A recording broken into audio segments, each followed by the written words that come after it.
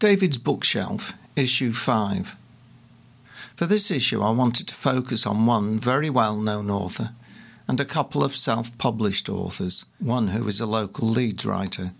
I was wondering if reading was a dying art, but from the number of new books that keep appearing, I don't think it is. However, teenage boy readers seem to be on the decline if the current statistics here in Australia are to be believed.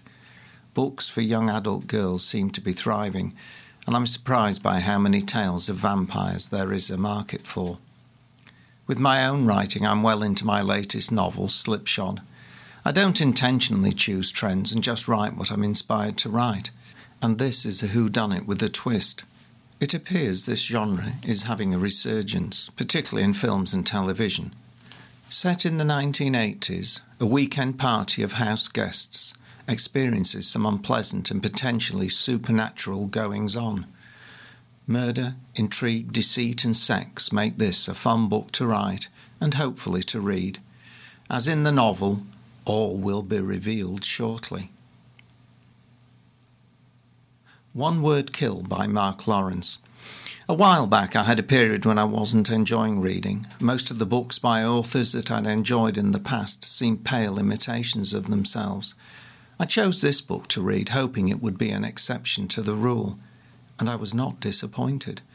I couldn't put down One Word Kill and found it gripping, beautifully written, and the characters engaging and vivid. This is a book aimed at the young adult market. This relatively short novel tells a story with little embellishment and leads the reader on a wild ride. Nothing is wasted in this book. There is no padding, and I'm looking forward to starting the next in the series. One Word Kill is a time travel story, but not as we know it, and the protagonist, we learn almost immediately, has been diagnosed with blood cancer. The novel covers the themes of multiple universes, life and death, love and adolescence in a straightforward way, without a hint of patronisation.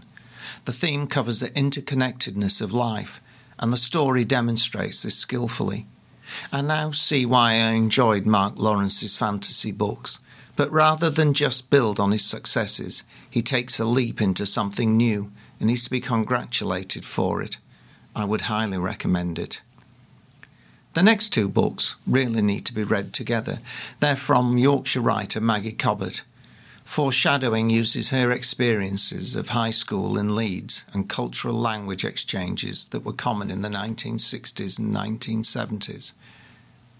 I was unsure what to expect from a short prelude, but I found that as I started I was captured by the place, time and the characters that were introduced. Maggie Cobbett writes with skill and ability to introduce characters quickly that you feel you know. The book sets the reader up to want to discover what happens to the three girls as they venture into the adult world and into a new country. Stories about three teenage girls are not my usual fare, but I found I wanted to discover what happened to them, and as a result, I look forward to reading the next book, Shadows of the Past. Shadows of the Past. I must start by saying that this is not the genre of books that I would normally read, but after reading the short prequel I wanted to discover what happened to the girls in the story. Shadows of the Past links three periods and illustrates how people can be manipulated to do some quite horrible things. This is a book that requires effort from the reader, as there are many characters and time settings, but it is worth the effort. This is a complex tale that ultimately is resolved in a satisfying way.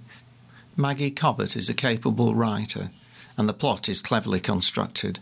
Set in the 1970s, but linking to the time when Europe was in turmoil, this is a book for those who like a bit of modern history, or at least modern for baby boomers.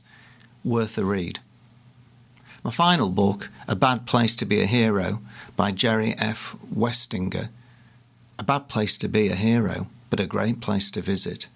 Three wonderfully flawed characters find themselves thrown together in a race to save themselves from punishment and death for their crimes in the city of New Monterey.